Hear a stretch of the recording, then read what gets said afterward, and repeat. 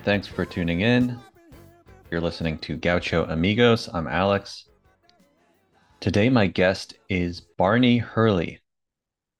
He is the force behind one of my absolute favorite Twitter accounts and an essential engine of what is referred to as Steely Dan Twitter. For the past few years, Barney has been tweeting out his incredible collection of 1970s and 80s photographs of classic pop and rock musicians.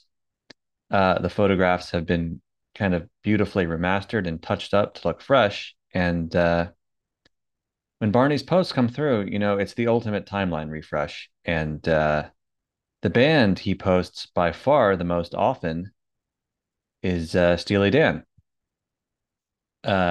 His account is a major source of inspiration for people to riff on and just a great historical document of this band.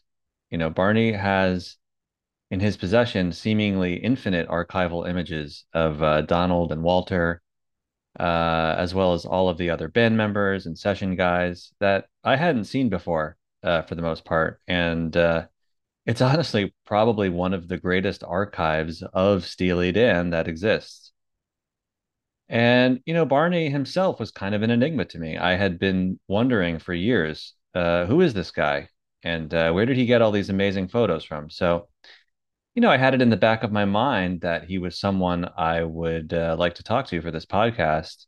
And then by coincidence, we were both recently interviewed for this new Steely Dan edition of the Ultimate Music Guide from Uncut. I've posted about that. You can buy it now, either in print or digital. And anyway, I got connected to him through that, and we met on Zoom and we hashed it out. And it was great to finally meet the man behind a Twitter account that has brought myself and others in the Steely Dan Twitter community a lot of joy over the years. Now, that song you heard at the intro was by Barney's band Samuel Purdy.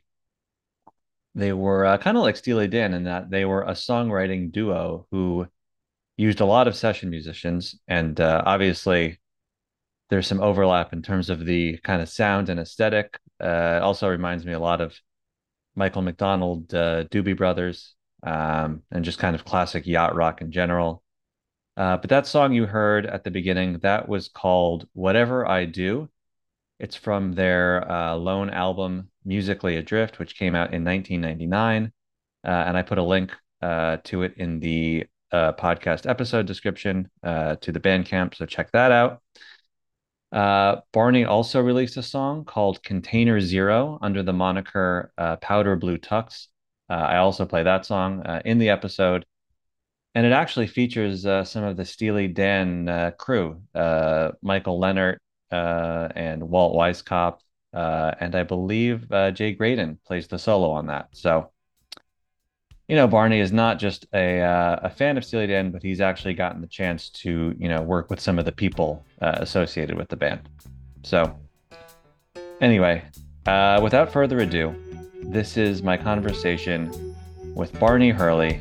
Enjoy.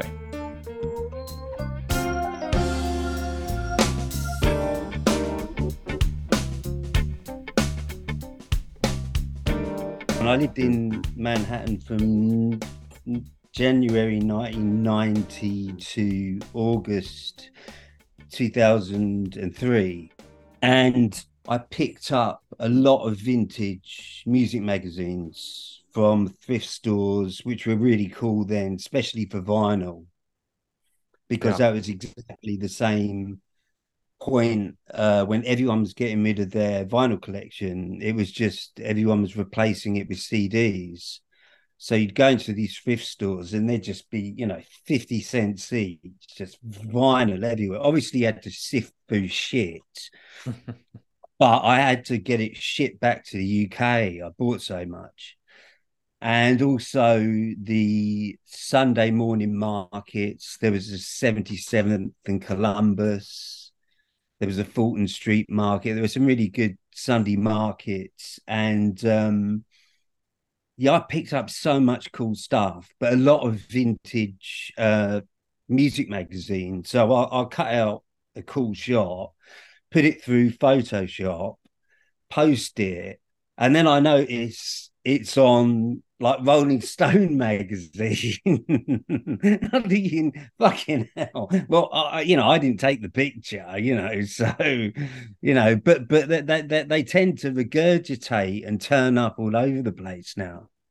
Once they're out there on the net, they kind of get disseminated all over the place. So, That started during lockdown, and I was so bored that I just started going through all these vintage magazines and being really anal and putting them through Photoshop, getting as perfect as possible. And also in this current climate, especially on Twitter, I'm just too old for that shit. I just do something for people, like-minded people, that will enjoy, pictures of Michael McDonald pulling a funny face, or whatever. yeah, well, I have gotten a lot of joy out of your account, and I know a lot of the Steely Dan Twitter community has as well, because in terms of the vault that you've kind of used, to post on Twitter, I feel like kind of there's a universe there, and I feel Mm. like the center of that universe is kind of Steely Dan, and everything kind of radiates outward from there. So you have, I feel like the band that you post the most of is Steely Dan, and then all the kind of different session guys and people that they collaborated with. Yeah, yeah, Um, yeah. That it's mainly yeah. Steely Dan. As a huge McDonald era Doobies fan, there's a hell of a Mhm. lot of Doobies, and and yeah, I'd say probably third would be Earth, Wind and Fire. A massive Earth, Wind and Fire fan. Tower of Power. There's a lot of stuff on there, but if you actually look through them all, probably about 80% would be Steely related. I'd say that. Yeah.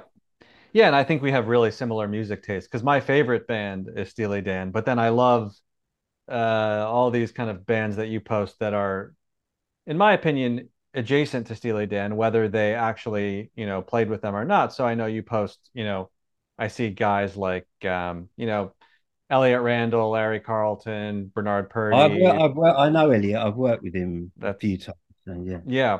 But then also like Stevie Wonder, Earth, Wind and Fire, Todd Rundgren, I Oh, see yeah. you post a lot. They're adjacent to Steely Dan. They're But playing they're music. all just fucking awesome. Yeah, yeah. I mean, that's the music I love too. So you kind of hit at this really sweet spot for me. And there's, I try to keep things, focused on Steely for the account, but I love, like you posted this amazing photo of Stanley Clark kind of hanging out in his backyard, and he's wearing a Phillies hat and this sort of colorful. Oh yeah, that was. I took a long time photoshopping that bad boy.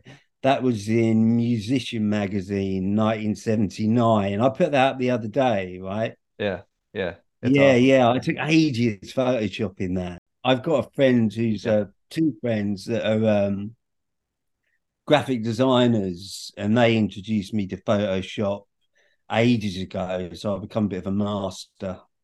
In weird magazines like Producer and yeah, Engineer magazine, all these kind of like odd magazines with a hell of a lot of type and not many pictures. You just get this little yeah, amazing shot, and you just think, oh fuck, what can I do with this?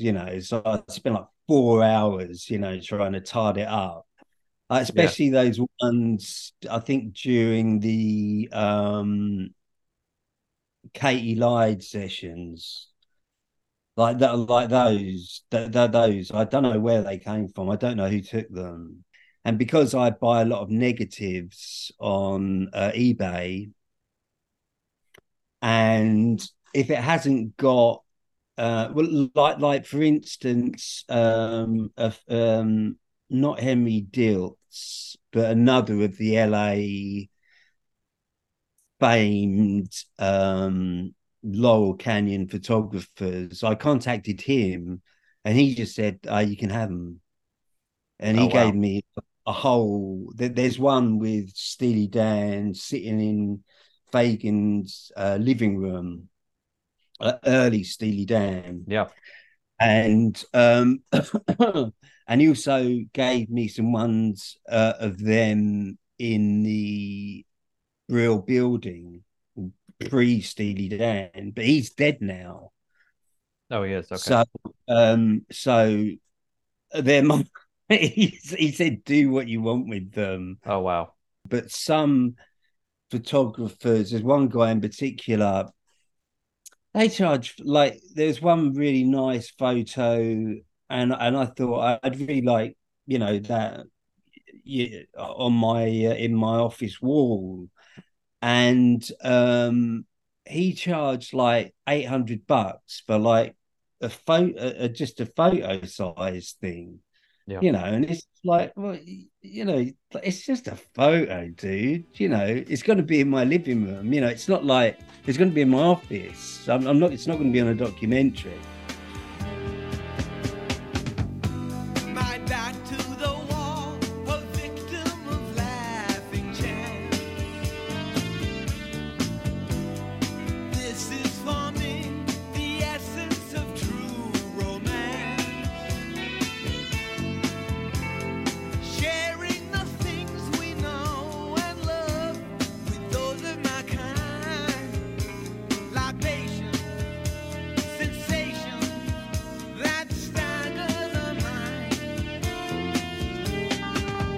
I crawl like a viper through these suburban streets.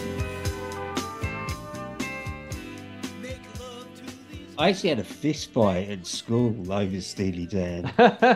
Yeah, they inspire I'm strong saying no, feelings. they're not. They're not shit. Don't use the word shit when you refer to Steely Dan. You might not like them, Yeah. but those records are seminal. And this guy was a Doors fan, and I Okay. fucking hate the Doors. Yeah. Yeah, I don't care what anyone says. I fucking Jim Morrison. I can't sing. Drummer was good. Yeah. We ended up having a fight. You know, like I've learned, because I'm 51 now. I've learned now that when someone says they don't like Steely Dan, I just think, well, you just haven't listened to them enough, because you're basically saying I don't like melody, I don't like harmony, I don't like wonderful musicianship, I don't like crisp production. You're basically like saying I don't like amazing songs. Yeah. And musicians that don't like Steely Dan, as a musician myself, I fucking hate them. I just say, look, it's because when you listen to a Steely Dan record, especially guitarist, you think, what the fuck is he playing? I could never, I don't even know what chord that is. You're just jealous, Mm. you know. I see Yeah. Steely Dan as a genre within itself. Mm. And I'm not, I love the band, I love Little Feat. There's so many other, bands that I love, Yeah. and passionate about. But I can't think of another band that have never done a Duff song, even even songs like that Becca and Fagan hate, like Through with Buzz. I'll take that shit in a second. I love it, Yeah. but because um it's kind of, yeah, it's jazz, it's blues, it's R&B, it's rock, and and it, as a musician, it's just so complex. It's so complex, Yeah. and how they manage to cross over, especially Asia, because that I read in an interview with Tom Scott that he was really surprised that that album, really, that was their first platinum album. When I lived in the States, people were saying, "Do you realize how big Asia was?" And I'm like, "Yeah, I live in England. It's pretty big here too." I think it was number two in the charts in England. Um, but I see them as a genre within themselves, and I can't think of any other bands that I can say that about, because I there's no other band that soothes my soul like Steely Dan. If I feel down, I put on Deacon Blues, which is quite a tragic song in a way, but that pseudo lux, as Fagan puts it, that phony emotion that he puts in his vocal performance, I Right. buy it every time. Yeah. I buy it. Well, he's kind It's of doing a performance, but I think even beneath that, there's a soul and a beating heart that kind of makes it all come together. And yeah, I think that's yeah. I think that I remember. Well, I took a couple of years off music and ran a clothing store in Carnaby Street in London, only for a year, and it was Guns N' Roses tour manager came in, and because we did these joke T-shirts with nuns and Moses, and evidently Axel, whatever his name is, thought it was really funny. So he came in, he said, I want every black XL and XXL. And I had Asia on at the time. And he was like, oh, fucking love Steely Dan. Saw him at the Hollywood Bowl last year. And this was just when Everything Must Go came out, and I got an advanced copy of that. And I said, "Oh, do you want to check out their new album?" And he was like, "No, not really." Not really. And I, I, um, I'm a big fan of both of those albums because hmm. I think that as a 51-year-old, they're not going to make Countdown to Ecstasy again, are they? They sounded like mature albums that middle-aged men would write. And I know everyone, like there's still things online now, like shocking Grammy moments. It's like fuck off. Steely Dan were up for the album of the year in for Asia. Gaucho, Kamakiriad was up for album of the year. Ricky Don't Lose That Number was up for song of the year. Kamakiriad was up for album of the year. FM was up for song of the year. They deserve a fucking Grammy. And if it makes a cunt like Eminem angry, I'm all for it. Like if Beck had won, because I thought Midnight Vultures was a really good album. Yeah. So I was thinking I'm cool with Beck winning. Radiohead I love, but they've won mine already. So but Beck, I thought if Beck wins, I'll be happy. But Steely winning, it was literally that was pre broadband internet, because I was checking my internet in the morning, and a friend called me and goes, "They did it! They fucking did it!" I was going, "Man, yeah!" Just like fucking hell. I was just honestly, it was just like my local football team, Brighton and Hove Albion. The FA Cup is like the Super Bowl of of soccer, as you call it, and we were in the semi-finals. So my home city are in the semi-finals of the Super Bowl, and we lost on penalties. But it was exactly the same feeling when Steely Dan won the Grammy, because when it was in the press, friends of mine were saying it's a good album, but they're not going to win. I was going, they are, because the people that vote are people that have won Grammys before, Mm, and they're gonna know that it's the best album. yeah. you know, like nobody's gonna vote for Eminem because he was behaving like a dick. Well, it's also the Grammy voters. You're right. Who are they going to vote for? And I do feel like it was a little bit of a lifetime achievement because I think, Yeah, they had Yeah, been exactly. nominated. They deserved it for Asia and Yeah, Gaucho and Nightfly. That yeah, you know, I like Toto 4, good album, but the Knife is a lot better. I I mean, agree. come on. But then if you watch, I've got that Grammys on DVD. Donald Fagen's there with his then girlfriend, and he's really looking like, please, I don't want to win You have that clip? because I've got it on DVD. You should That's the upload only. it because I haven't seen that on the internet somewhere. So it would be Yeah, great to have that. I did post a screen grab Okay. of him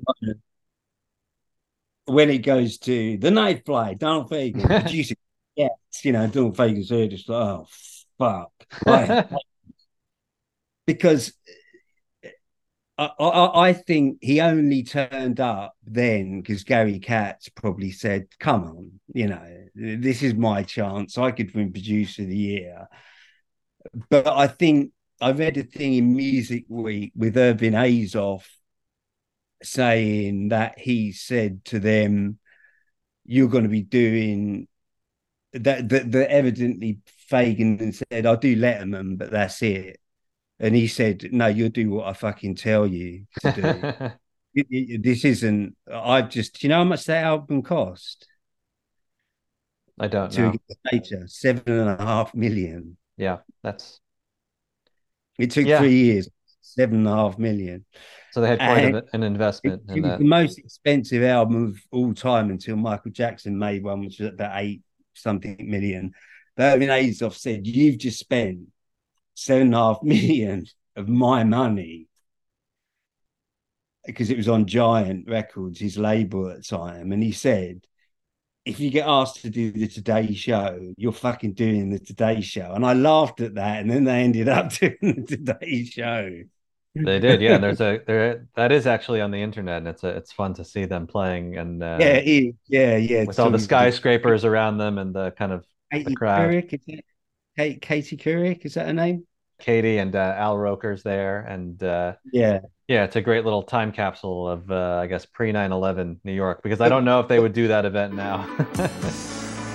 And we are kicking off the 5th year of our summer concert series with the incomparable Steely Dan. It's been 20 years since there's been any new music from the group, but with the recent release of their CD called Two Against Nature, the wait is over. Donald Fagen and Walter Becker, good morning. So nice to see you. How are you? Fine, thanks. Thanks so much for kicking off our concert series. This is a real treat for all of us. Treat for us, too. The question is, what took so long? 20 years.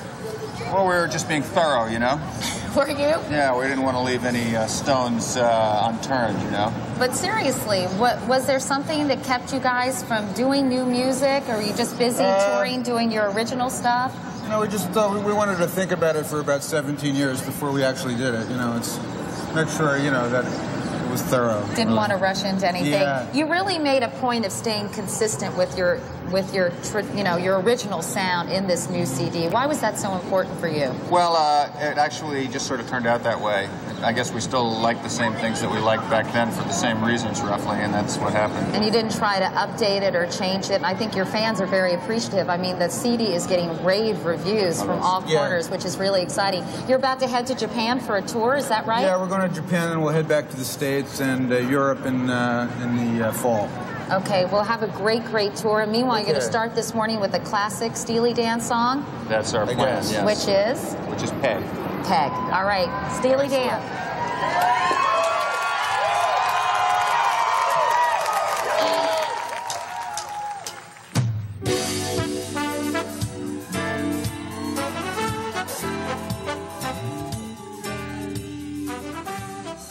They didn't do anything for Everything Must Go. Yeah, because that album got a tepid response. I think I feel like that did not get the reaction. I really like it. Yeah.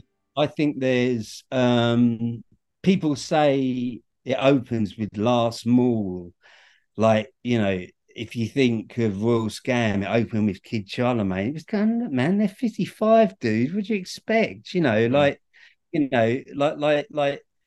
like that album, I was working in a shop, so I just had it on repeat. And just like all Steely Dan albums, it kind of sounded kind of empty upon first listen.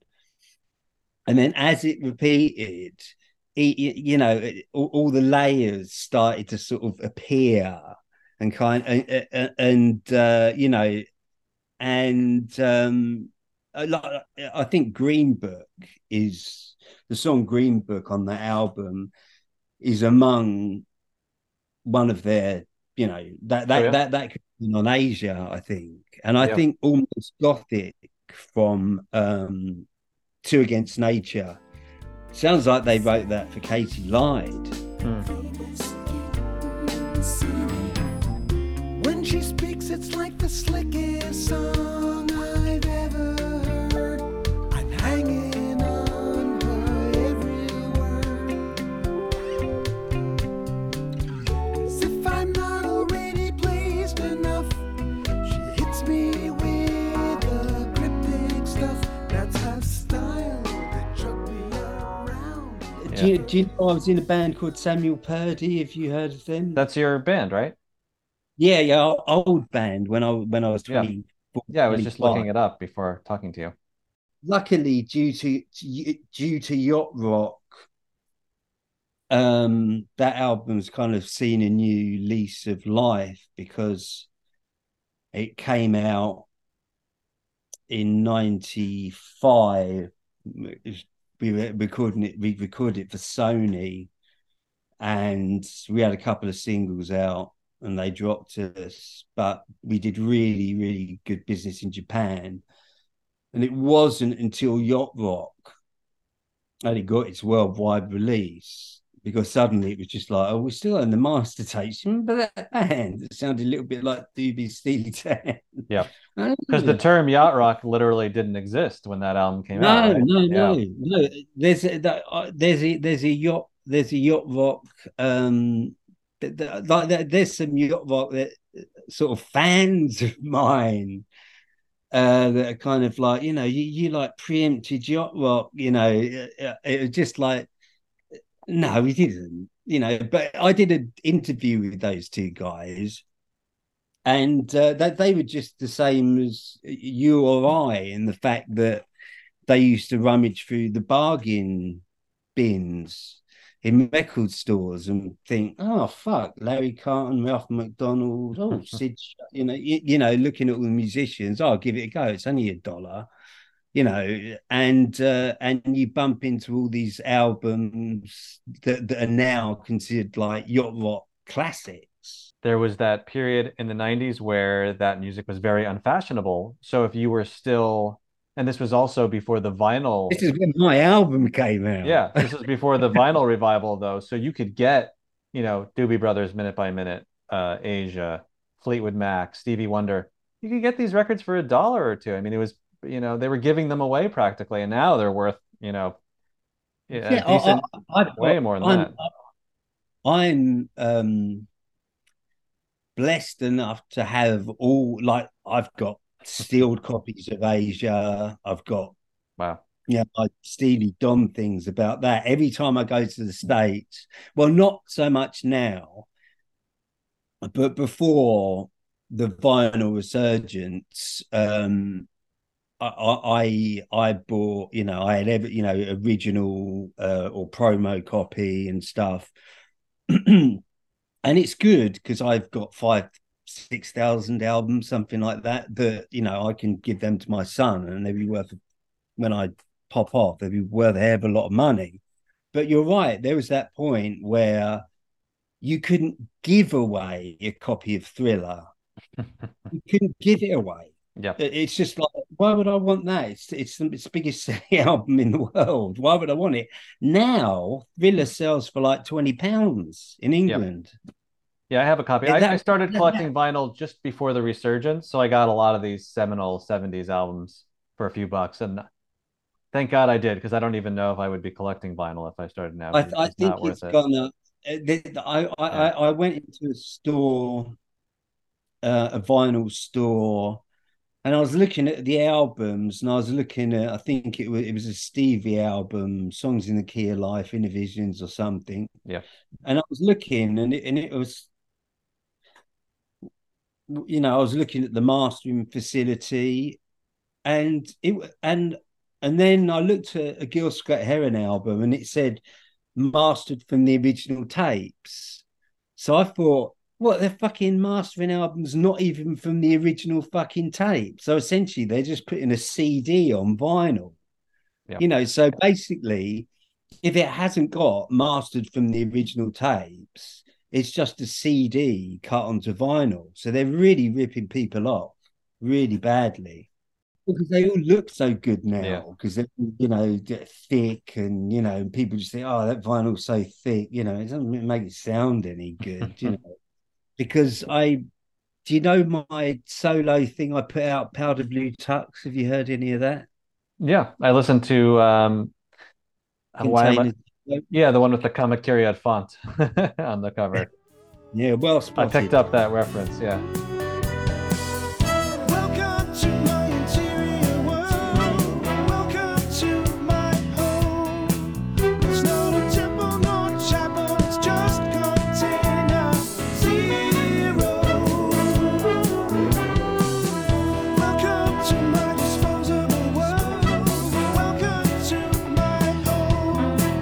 It's not a temple nor chapel, it's just where I'm a hero.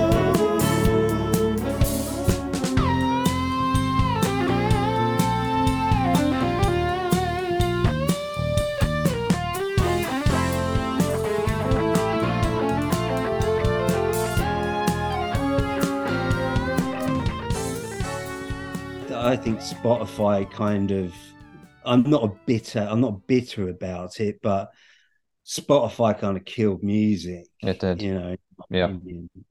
Because like my son, for instance, he doesn't own anything. Everything's just shared. Or if he likes something, he listens to it on Spotify. So he's never bought an MP3 in his life, Yeah.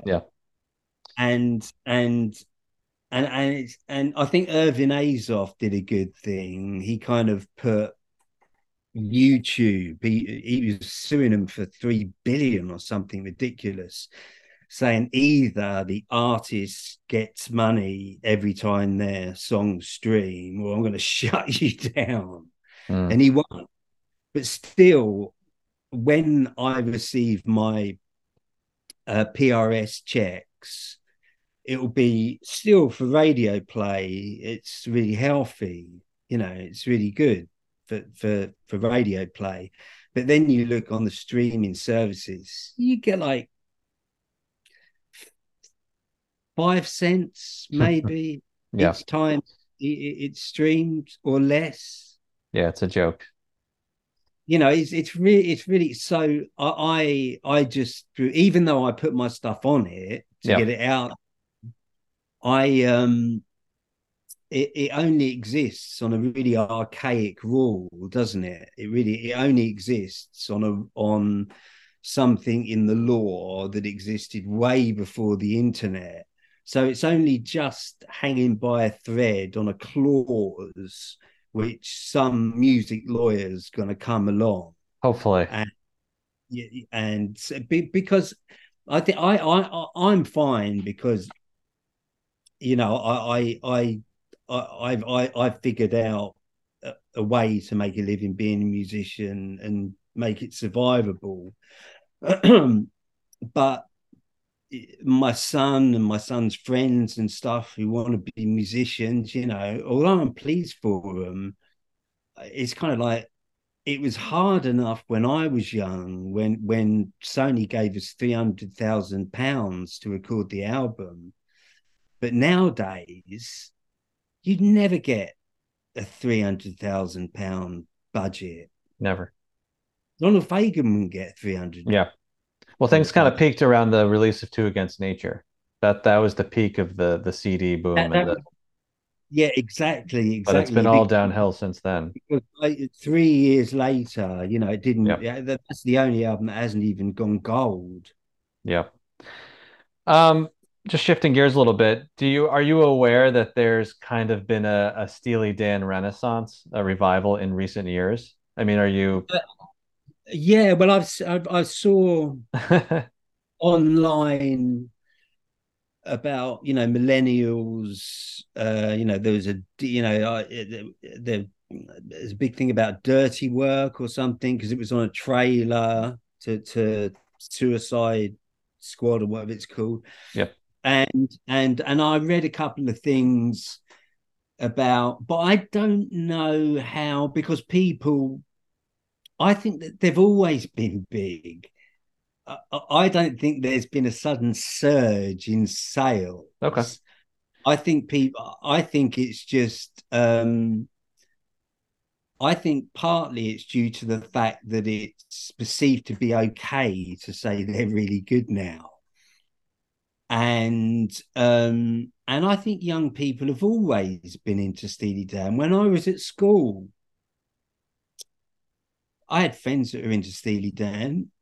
You Yeah, but know, this is now 50 years on, and people are more into Steely Dan than they are other bands that were maybe more popular than Steely Dan from that time. So, what's kind of happened is for well, whatever well, reason, I yeah. have I know that Donald Fagen said he's not sure why. His only guess is that they may have heard it subconsciously for their parents or grandparents. So therefore, there's a warm, cozy feeling when they hear Steely Dan. So that so But they may have heard the Eagles too, and there's not this kind of surge in interest in the yeah, Eagles. but that's because the Eagles are so boring. Okay, but I'm just saying there's a specific thing that's happening Oh, where millennials and yeah, Gen Z are into Steely Dan in a way that other seven, and I think Fleetwood Mac too. There's a couple bands that Fleetwood Mac. Tusk. I really love Tusk Tusk. is amazing. Tusk is their Rumors. best album. Yeah, yeah, by far. I fucking Rumors love for Tusk. me, middle of the road, too middle of the road. My mum Yeah, had it. It used to do my head in when she. Uh, but but yeah, if there is such a yeah. thing, I think it's just because they're fucking great, you know, and and because there are those reaction videos, like there's too many of them There's a now. million of them. Yeah. There was a couple of guys like they were listening to Peg, the two college students, and they're like, and then when Jay Graydon's guitar solo, they were like they didn't know what to say, Yeah, because it's so like, good. because it's just fucking. Jay played the solo on Container Zero, that Powder Blue Tuck song, Yeah. and Dean Parks had to play it. Steely Dan were doing some music convention, and Dean Parks, they were doing two songs. One of them was Peg. So Jay Graydon uh, taught him how to play Peg. And while he was teaching him, Dean Parks said, "What the fuck possess you to play this?"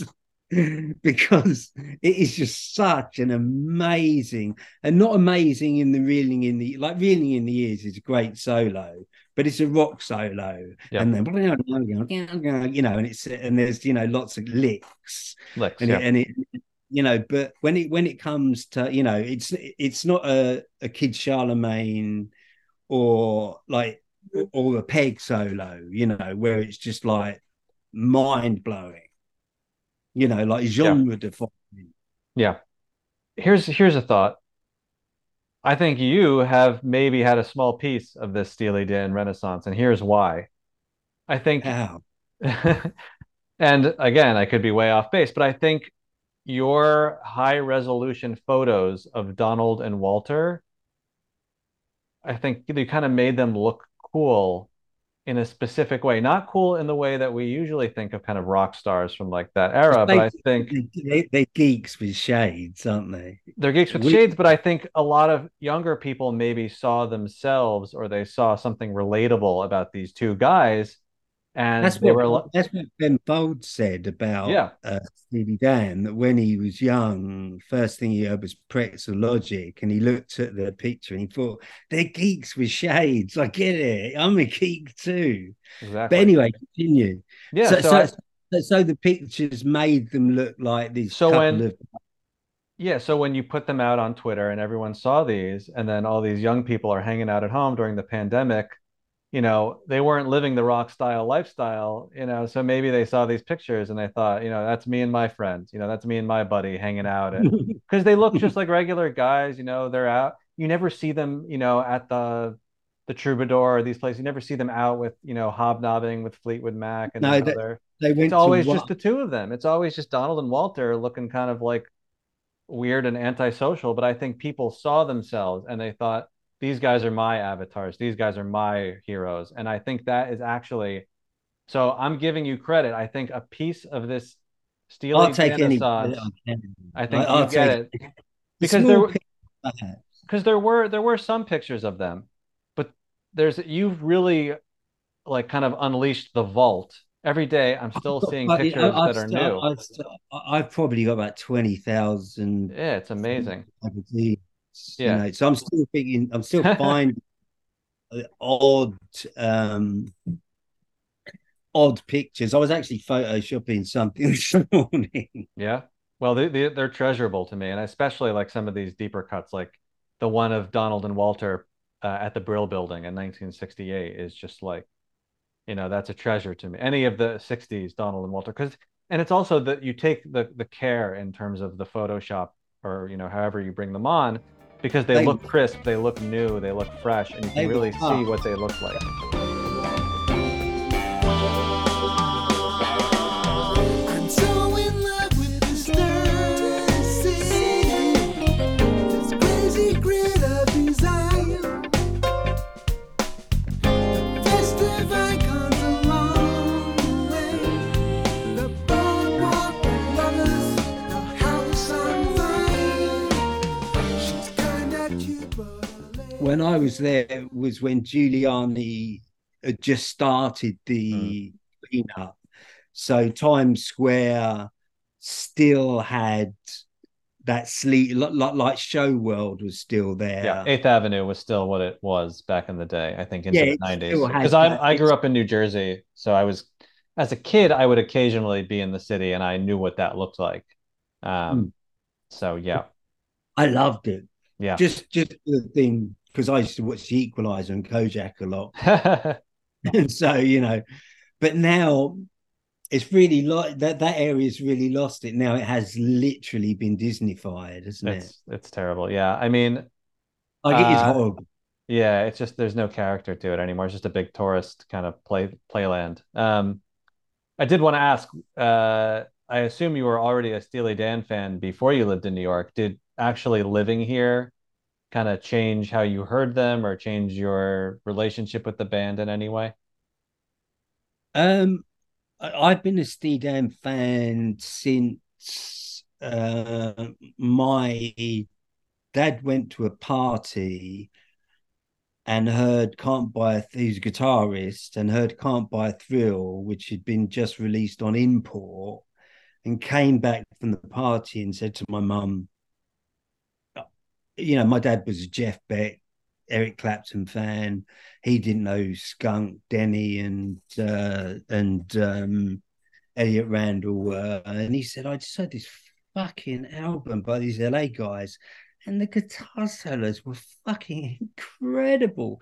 And my mum went to Brighton had the first ever Virgin store. Richard Branson opened it in Brighton. I remember it. It was a really tiny place. It had cushions where the kids would sit, where people would look through the vinyl. And my mum bought Can't Buy a Thrill on import for my dad. So I've been listening. So I actually got Gaucho. How old would Yep. I have been?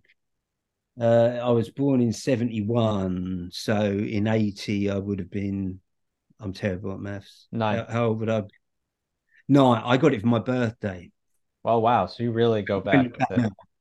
Yeah. Yeah, like it was my mum's friend Jones that sadly just passed away. I remember saying to my mum, "Oh, what's Auntie Joan got me this year?" And she said, "You're too old for me to tell you what present you've got. It's something you haven't got, and something that you're going to like."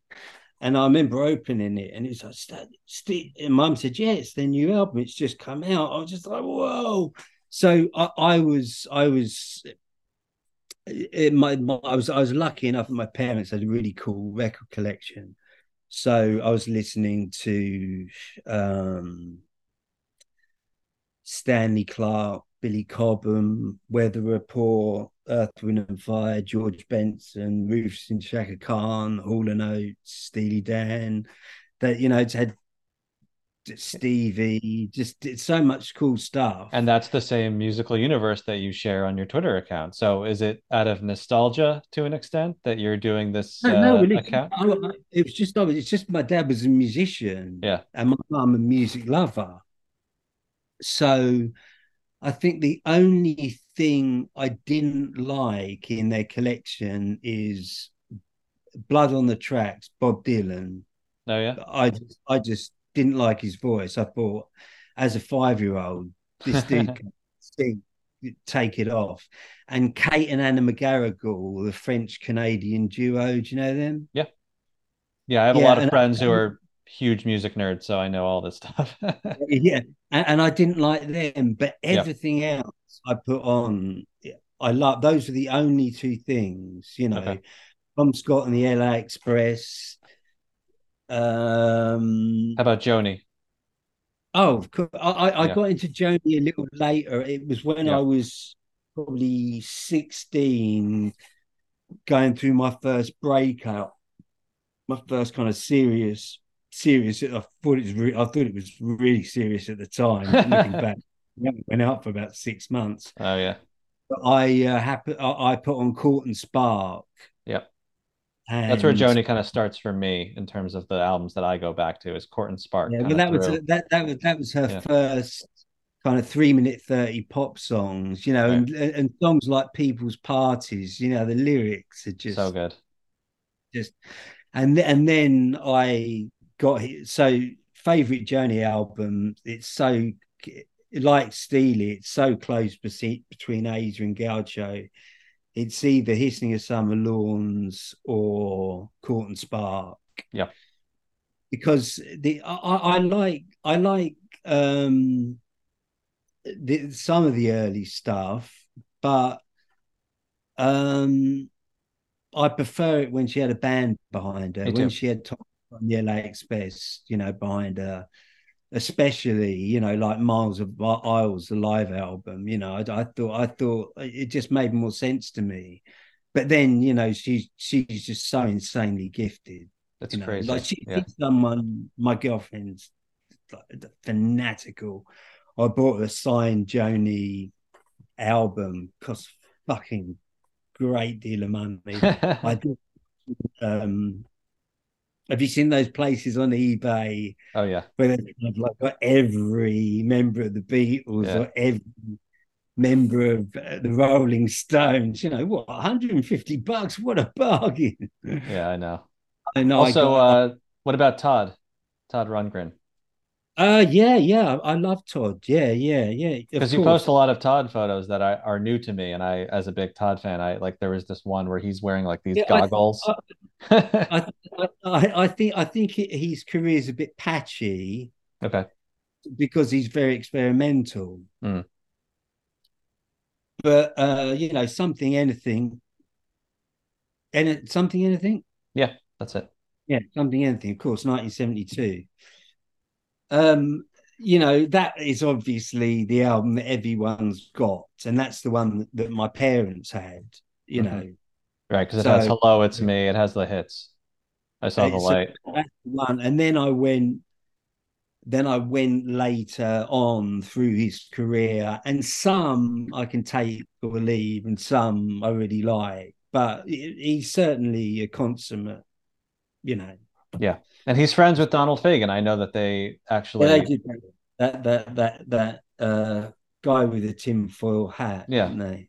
It's the Yeah. anti-Trump song, and I believe they're friends in real life as well. But that's, from what He's I've friends read. with John McEnroe as well, isn't he?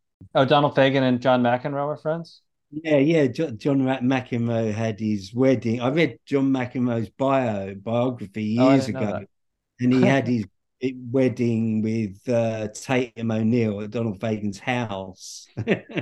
Well, they're both kind of curmudgeonly in their own way, so I can see how they would be friends Yeah. in real life. I've never met.